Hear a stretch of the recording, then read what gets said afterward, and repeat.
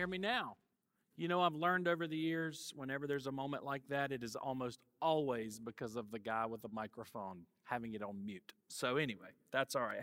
If you have a Bible, turn with me, if you will, please, to Romans chapter 5. Romans chapter 5 is where we're going to be today. It's a privilege to do this. I tell you, I've been kind of excited all morning that I get to come up here and be in Romans chapter 5 with you.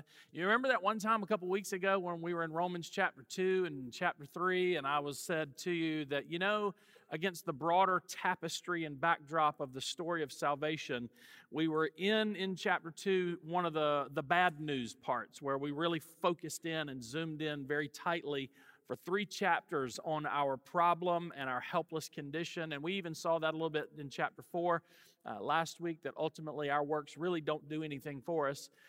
Chapter 4, verse number 4, I told you that if you're going to memorize a verse of Scripture in chapter 4, it's that one. I'll give you one this week too.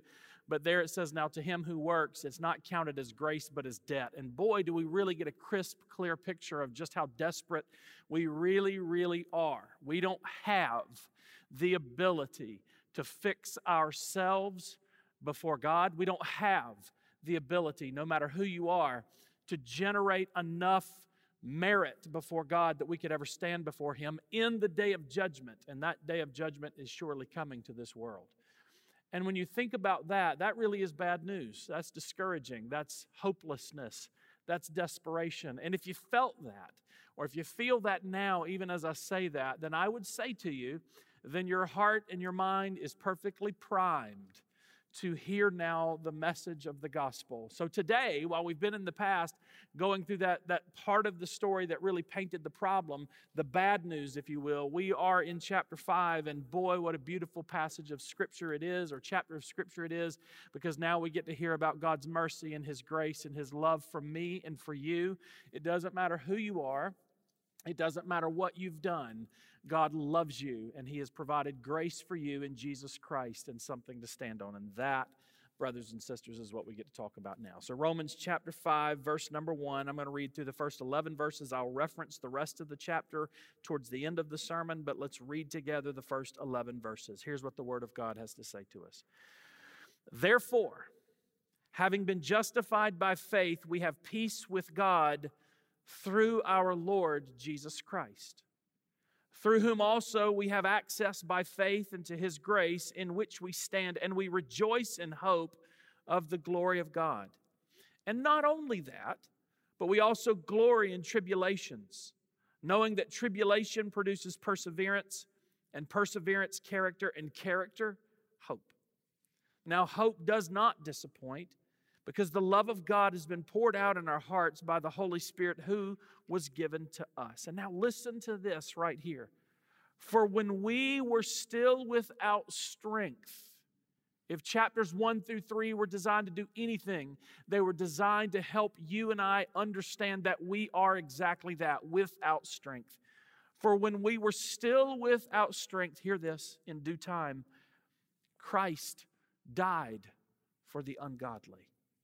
For scarcely for a righteous man will one die, yet perhaps for a good man someone would even dare to die. But God demonstrates His own love towards us in that while we were still sinners, Christ died for us. Much more than, having been justified by His blood, we shall be saved from wrath through Him. For if when we were enemies we were reconciled to God through the death of His Son, much more, having been reconciled, we shall be saved by His life. And not only that, but we also rejoice in God through our Lord Jesus Christ, through whom we have now received reconciliation. Father, oh, the riches of your love. Oh, the depths of your grace. That you, the great God of heaven, love us is indeed an astounding thought. It's a sobering thought. We hear it stated so many times that perhaps we grow customary with it. We grow familiar with it. We get used to saying it. We can say it to people. We can hear it from other people without giving that truth any real thought. And yet when we think about who you are, your holiness, your power, your magnitude, it is astounding to think that you love us. And yet you do. So, Father, in this hour I pray that you would open our hearts and our minds, that you would give us eyes to see, that you'd give us ears to hear, and that, Lord, the word of hope, the word of grace, and the word of love, the word of gift would just shower down upon us, that it would seep deeply into our souls and into our minds in such a way that, God, it literally rearranges everything else in our lives. God, we pray that you do those things by your Spirit and by your word, because I know I certainly can't do that in anybody's life. So, Father, help us. Be with us. Meet with us now as we meet and as we think through your word, we pray. In Jesus' precious and holy name, amen.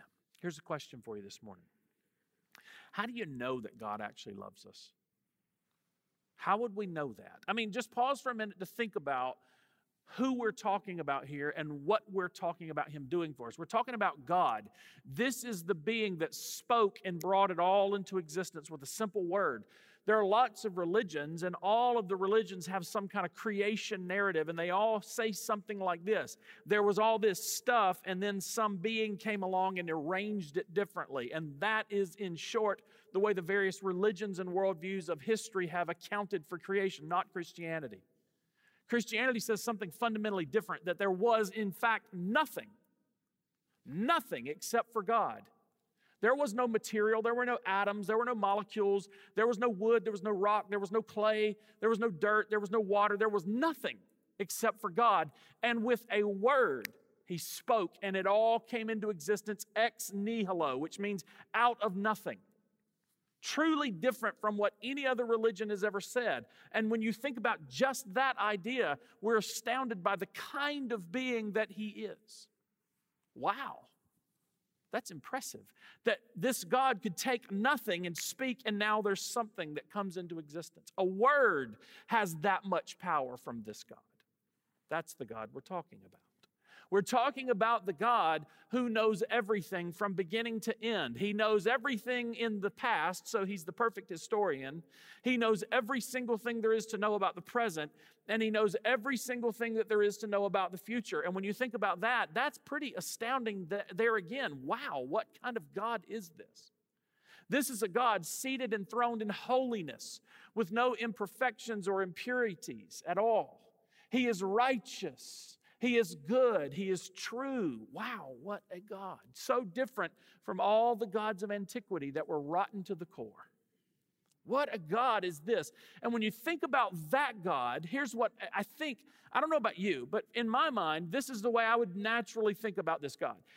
To think about that God, which is the God of Christian theism, my mind is such that I would immediately think that this God would want to be aloof from us. That a God such as that would be indifferent to little specks of dust like us. That he would be inclined away from us. And I would also tend to think that the opposite would be true of us. That we, because we are little specks of dust and he is so great, that he would be indifferent towards us. And that we would be desperate for him. That we would be seeking him. That we would be leaning forward with our very beings towards him. That's what I would expect. God indifferent towards us and us desperate for him. And yet Michelangelo gets it exactly right in the ceiling of the Sistine Chapel as he paints the story of creation and all that takes place through those early chapters of Genesis. There is that most famous part of it at all. If you've ever been there, you've seen that there's all these different tiles in the ceiling. There's one tile that's the most famous of all the tiles, and it's the story of God's creation of Adam. And there in that picture, in that one little tile, Michelangelo captures something that is truly astounding. That what you would expect is a God that would be indifferent from us, reclined away from us, and that we, because we're specks of dust, would be seeking after him. But what Michelangelo paints is the very opposite. God not indifferent towards us, but reaching towards us. And man not reaching back to God, but reclined away from God, very casually, very flippantly, throwing his hand up at God like that.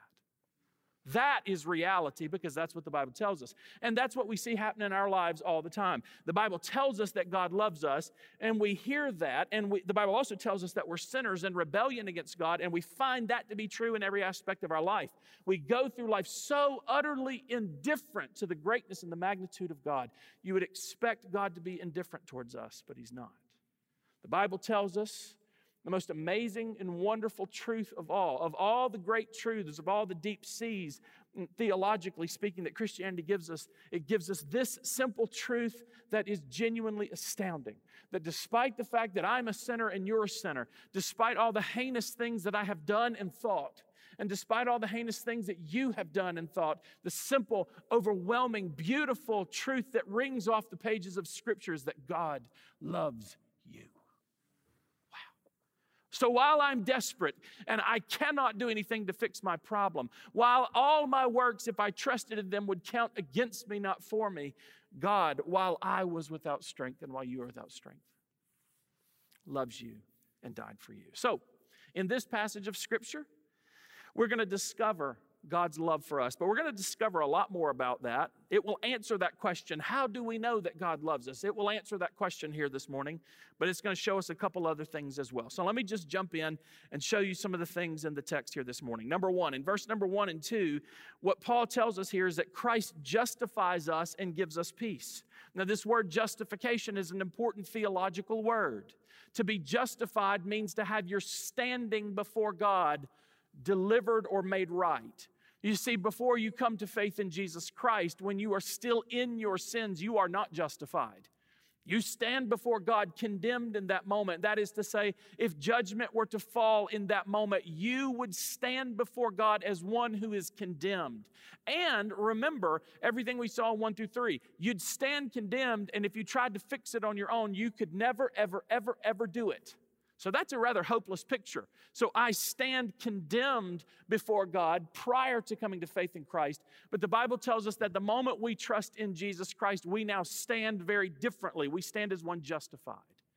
We stand as one that's had the very righteousness of Christ imputed to us. That word impute simply means given over or accredited to. So I am justified. What Paul shows us in verse 1 and 2 is that Christ is the one that justifies us, and as a result of that, He gives us peace with God. He says in verse 1, therefore, having been justified by faith, faith in what? Not just magical faith. Faith is here not just some wishful thinking. Faith is not optimism. Faith is not glass half full kind of guy. That's not what that means. Faith means a trust act. To have faith means that you throw yourself on the person of Jesus Christ and He holds you up. It is Christ who makes us whole. So having been justified by faith in Christ, now watch this, we have peace with God through our Lord Jesus Christ. The greatest problem that we have of all in our sin is the problem of hostility with God. Now, there are lots of other things that manifest themselves in our lives when we sin. You steal something, you may very well go to jail.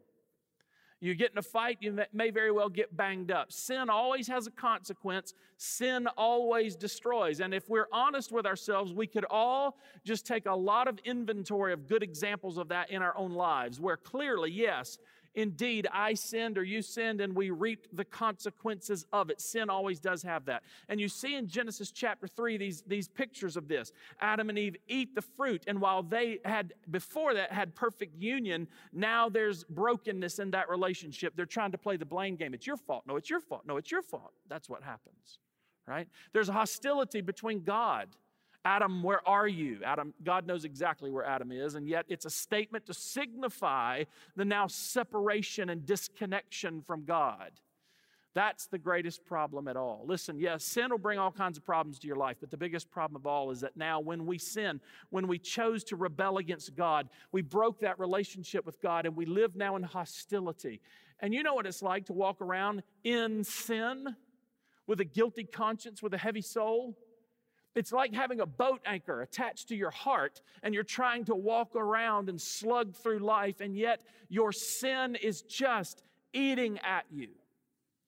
And there is no peace with God in that moment or in that posture. But what Paul tells us now in verse number 1 is that we get justified not by us fixing it per se, but we are justified through the grace of Jesus Christ that we receive through faith.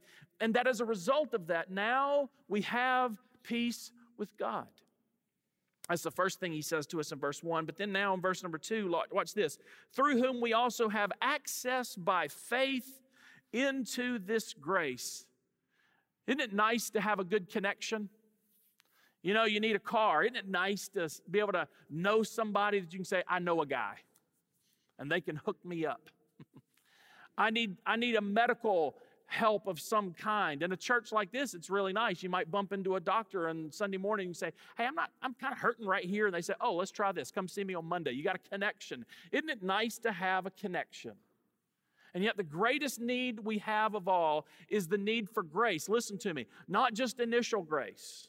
Let me define what I mean by initial grace. Initial grace is the grace that you were showered with on the day or the night that you came to faith in Jesus Christ. Do you remember that moment? You remember what it was like to have been walking around with your guilt and your shame and your brokenness and your lostness and being overwhelmed by that. But there in that night or that day or that morning, wherever it was, whenever it was that you came to faith, when you believed on Christ and He showered His grace upon you, that's the grace I'm talking about with initial grace. You need that. But you know what I've discovered walking with Christ for 25 years now? I've learned this. I'm a leaky bucket.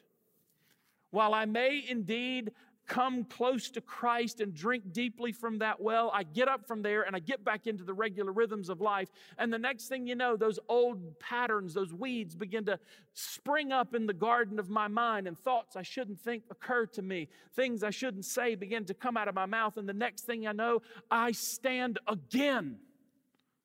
again, needing grace. Isn't it wonderful to know a guy?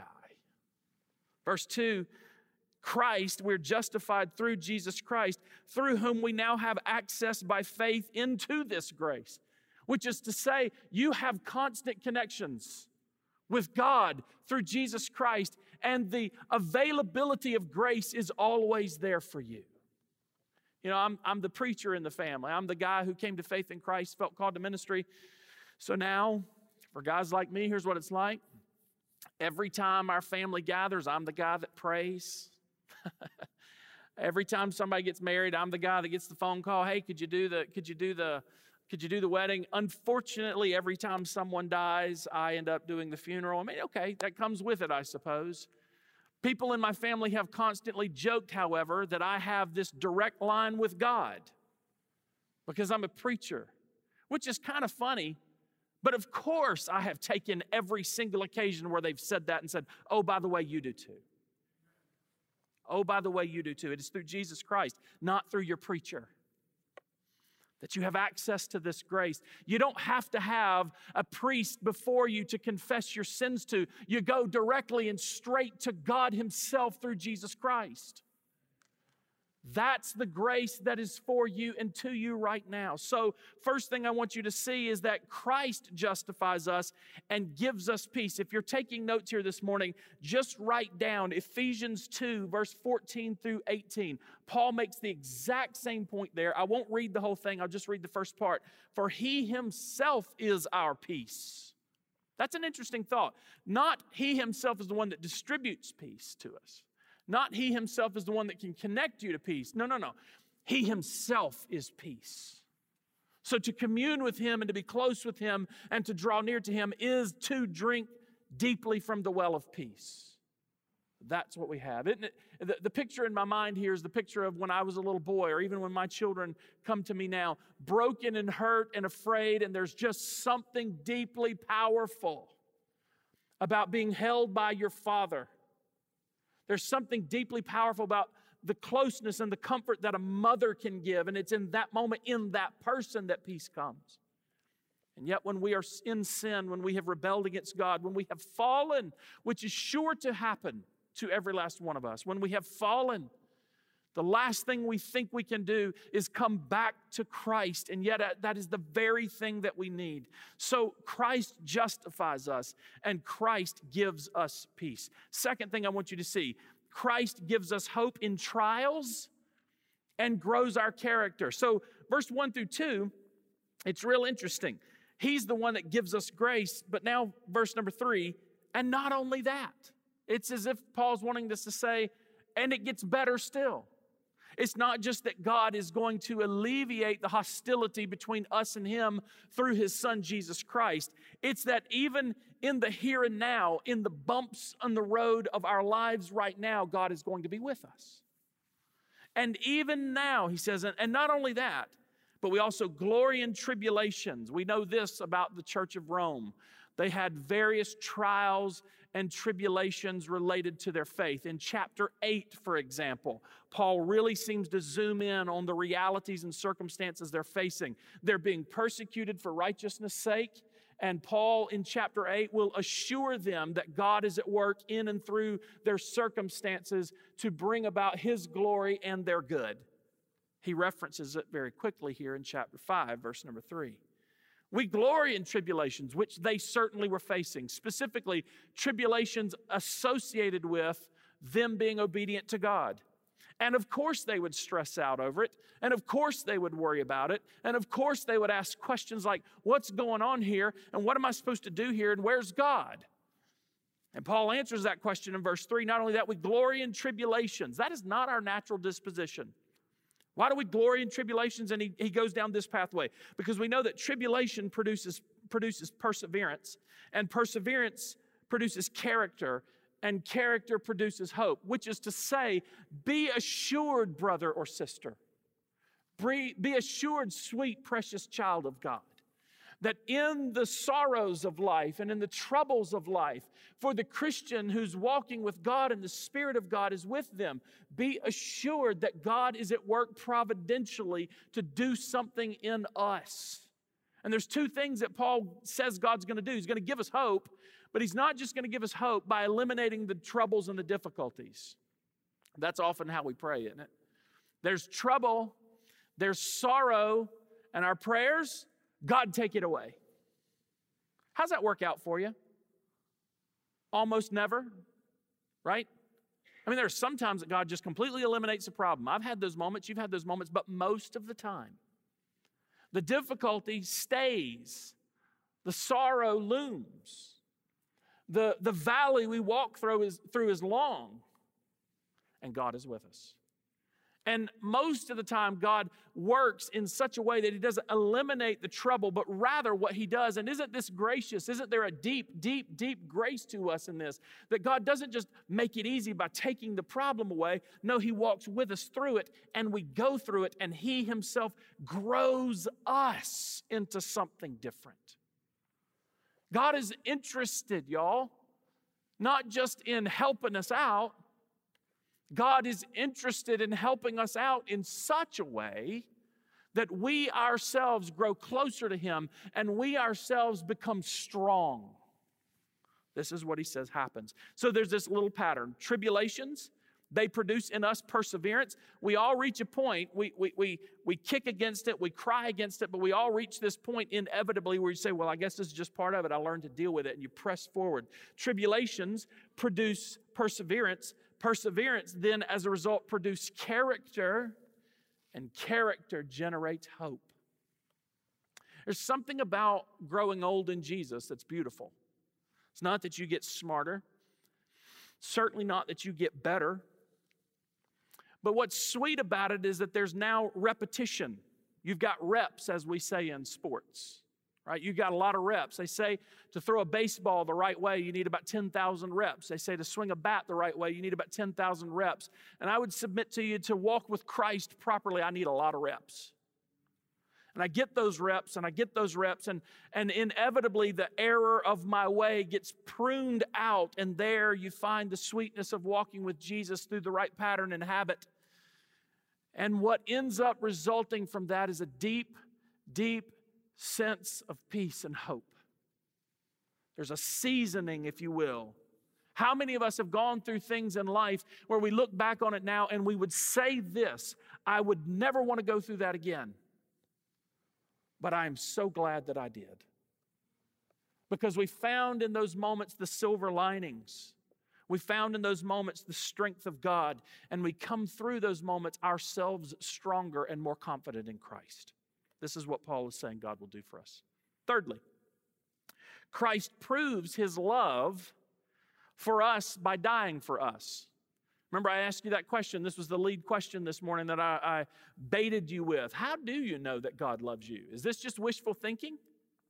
Well, not according to the Apostle Paul. Verse number 6, for while we were still without strength, in due time Christ died for the ungodly.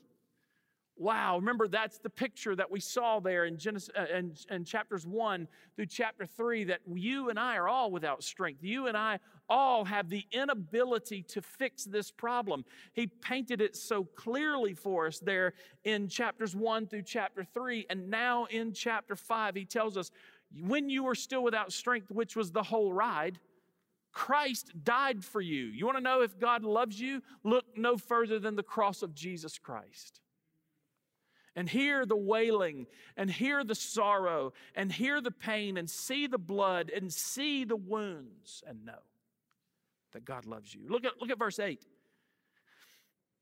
For God demonstrates, He proves His own love for us in that while we were still sinners, Christ died for the ungodly. Let me tell you, I've seen this in my own life, and in pastoring and counseling lots of different people over the years, I've found a pattern in a lot of Christians' lives.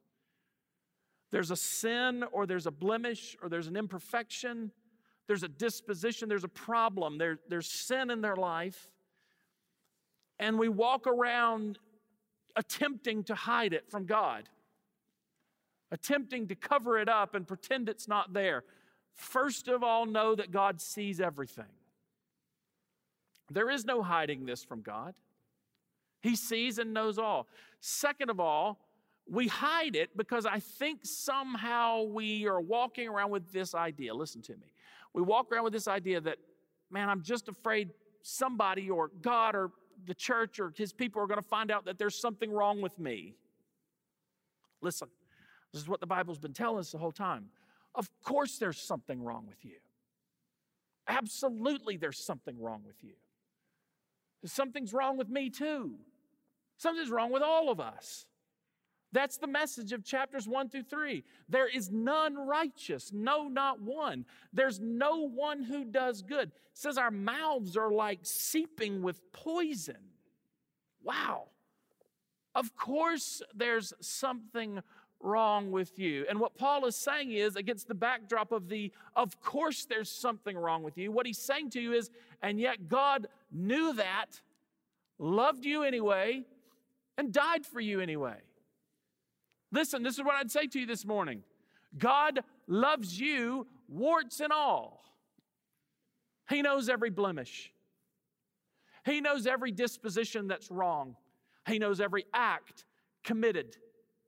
He knows every perverse thought that's gone through your head. He knows all of the vile things that have dripped off your tongue.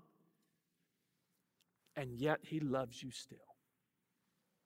And He loves you to the point of being willing to die on the cross for you. Jesus said it this way, John chapter 10, verse 11, I'm the good shepherd, and the shepherd gives his life for his sheep. In John 15, this is my commandment, that you love one another as I've loved you. Greater love has no one than this, that one would lay down his life for his friends. Romans chapter 4, verse 25 that we saw last week. He has delivered us up because He was delivered up because of our offenses. He was raised because of our justification.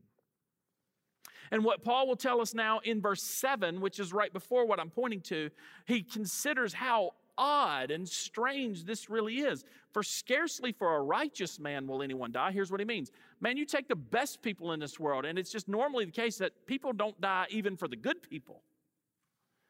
And yet perhaps for a good man, someone would even dare to die. In other words, if you were going to die for somebody, wouldn't you pick the best people? And that's not what Christ did. No, what Christ did is He demonstrated His love for us in that while we were sinners, knowing just how bad we are, Christ died for us. And how beautiful is the hope of the gospel of Jesus Christ. Fourthly, very quickly, Christ saves us with His blood from wrath to come, verse 9 through 11. Verse number 9, much more having been justified by His blood, we shall be saved from wrath through Him. In other words, there's a wrath coming on this world. We're saved from it by the blood of Jesus Christ.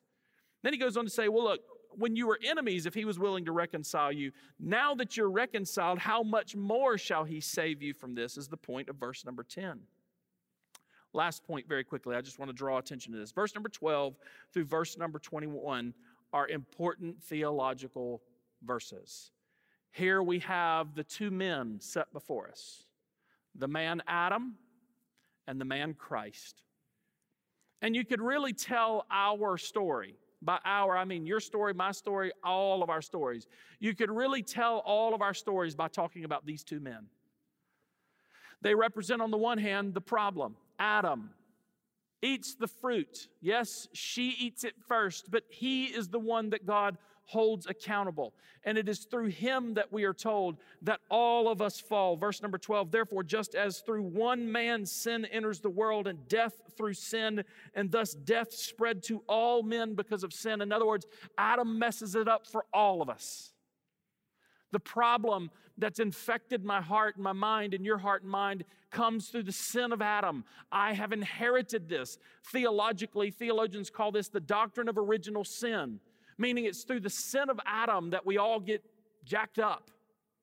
It all gets bent and broken right here with Adam, and we are recipients and heirs with Adam. Now, there's debate as to exactly what is inherited and what's not inherited. We're not going to get into any of that. I'll just simply say it this. When you ever look at yourself in the mirror and you lament the things that you think you shouldn't think and the things you do that you shouldn't do, and when those moments when you realize there's something wrong with me, that's a healthy place to be, by the way.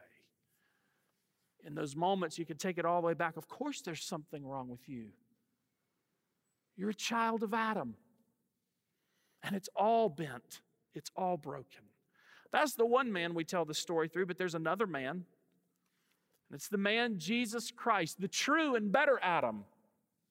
The second Adam, the last Adam, the one who instantiates and accomplishes in his life and in his incarnation exactly what God intended humanity to be. That which was broken and bent by Adam and his sin is made right and whole by Christ and his life. And now what I'd point to you in verse 15, verse 16, verse number 17, and verse number 18. 5 times we get this idea of gift language. Paul talks about this free gift, this free gift, this free gift, this gift, and this free gift is the order in which he does it. What's this gift that he's talking about? It's salvation.